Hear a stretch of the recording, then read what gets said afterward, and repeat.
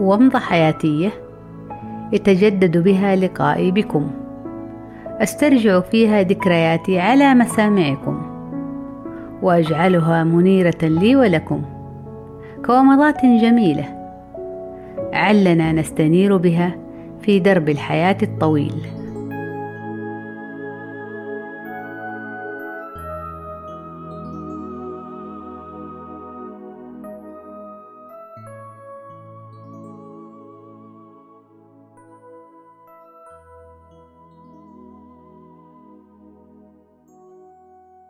في ليلة بدت من ملامحها الأولى أنها سعيدة وجميلة جدا، قضيتها في منزل أختي الحبيبة. كانت الساعات الأولى في تلك الجلسة المريحة والصحبة السعيدة تمر ممتعة، وأنا جدا مستمتعة بوجودي بينهن وحديثي معهن، حتى بدأت أحس بشعور غريب أزعجني قليلا في البداية، ثم بدأ علي حينها ذلك الشعور، وأحس كل من حولي بما أشعر. غالبت كل الذي أشعر به وقلت مطمئنة لهم أنا الحمد لله بخير.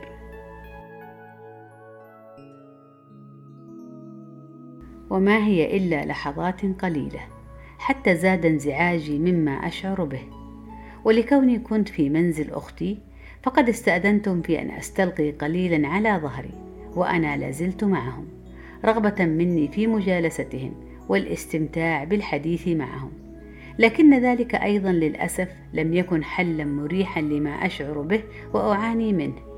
عندها خرجت من تلك الغرفة وذهبت إلى غرفة أخرى مجاورة، أخذت أمشي فيها قليلا، أريد أن أتحرك فيها بمرونة وفي حركة مستمرة لعل ما أشعر به من ألم يخف ويتلاشى، لكن شيئا من ذلك لم يحدث. ثم عندما رأوا حالتي تلك أرسلوا من يحضر لي دواء مسكن من الصيدلية كنت طلبته منهم، لعل الله يحدث بعد أخذه أمرا. أخذت الدواء وحاولت أن أرتاح قليلا عليه، ولكن للأسف لم يتغير شيء، بل زادت حالتي سوءا، والكل قد شعر كثيرا بما أشعر وأعاني منه. وما هي إلا دقائق معدودة حين أرادت إحدى أخواتي المغادرة. عندها طلبت منها أن تأخذني إلى البيت، ولقد فعلت حبيبتي هي. وفي السيارة كنت أتلوى ألما وأعاني معاناة شديدة، وأرى الطريق طويلا جدا وأنا حبيسة السيارة. حقيقة لا أعرف كيف أصف ما كنت أشعر به. لقد استحملت الألم كثيرا طول الطريق ذاك رغم قصره حتى وصلت إلى البيت.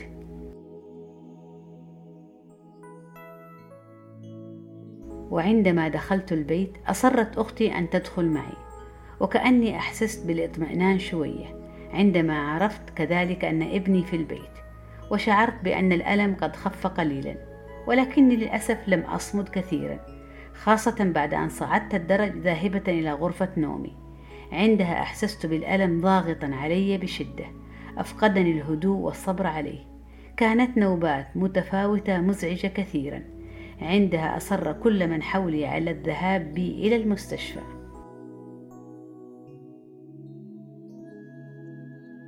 وفي طريق الملك ذاك ونحن سائرون بالسيارة أحسست أن ما بي قد تلاشى تماما، وأن نسمة هواء لطيفة تداعب إحساسي.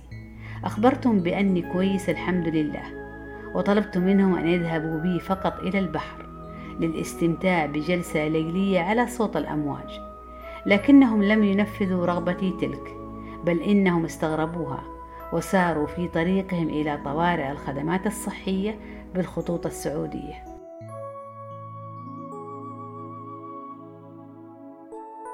وأنا في الطوارئ تم تنويمي وفحصي. عندها صرفت لي بعض المسكنات العلاجية وغادرت إلى البيت، وخلالها كنت قد التقطت صورة لي وأنا على سرير المرضى، مخبرة بأن هذه حالتي الصحية، ويصعب قيامي غدا بتصوير اللقاء التلفزيوني الذي طلب مني، وعليه فإني أعتذر عن ذلك ولعل في ذلك خيرا. عندها جاءني الرد بكل رحابة الصدر المعهودة واللطف الجميل من صاحب الخلق النبيل أستاذ مفيد النويصر بأنه سيتم الترتيب لعمل التسجيل لاحقا، فقط ارتاحي الحين وطمنينا على صحتك.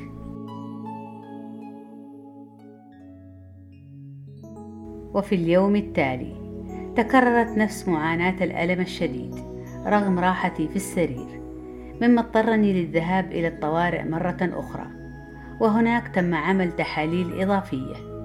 عندها تم إخباري بأن المرارة جدا ملتهبة ولا بد من نقلك على وجه السرعة إلى أقرب مستشفى. وبالفعل جهزوا سيارة الإسعاف بسائقها وأركبوني فيها على سريري ومعي ولدي مرافقا لي، وتم نقلي بصورة عاجلة إلى مستشفى سليمان فقيه، وهناك تم تنويمي فيها لبضعة أيام.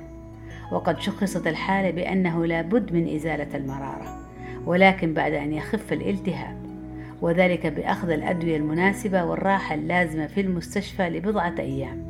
وقد كان.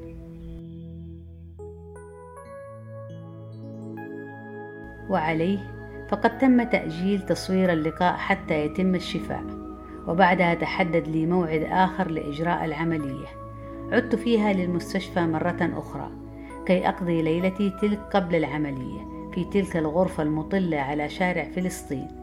وفي اليوم التالي تمت العملية بسلامة الله، وأصبحت ذكرى لي ولكل من في البيت عن قوة تحملي وصبري، وعن عنادي وإصراري، وعن لطف الخالق بنا حين سبحانه يريد ونحن نريد، والله يفعل ما يريد.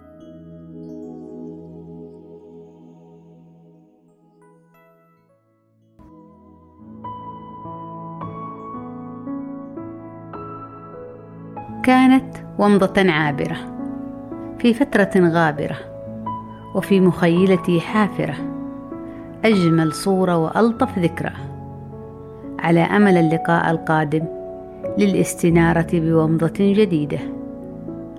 دمتم بخير.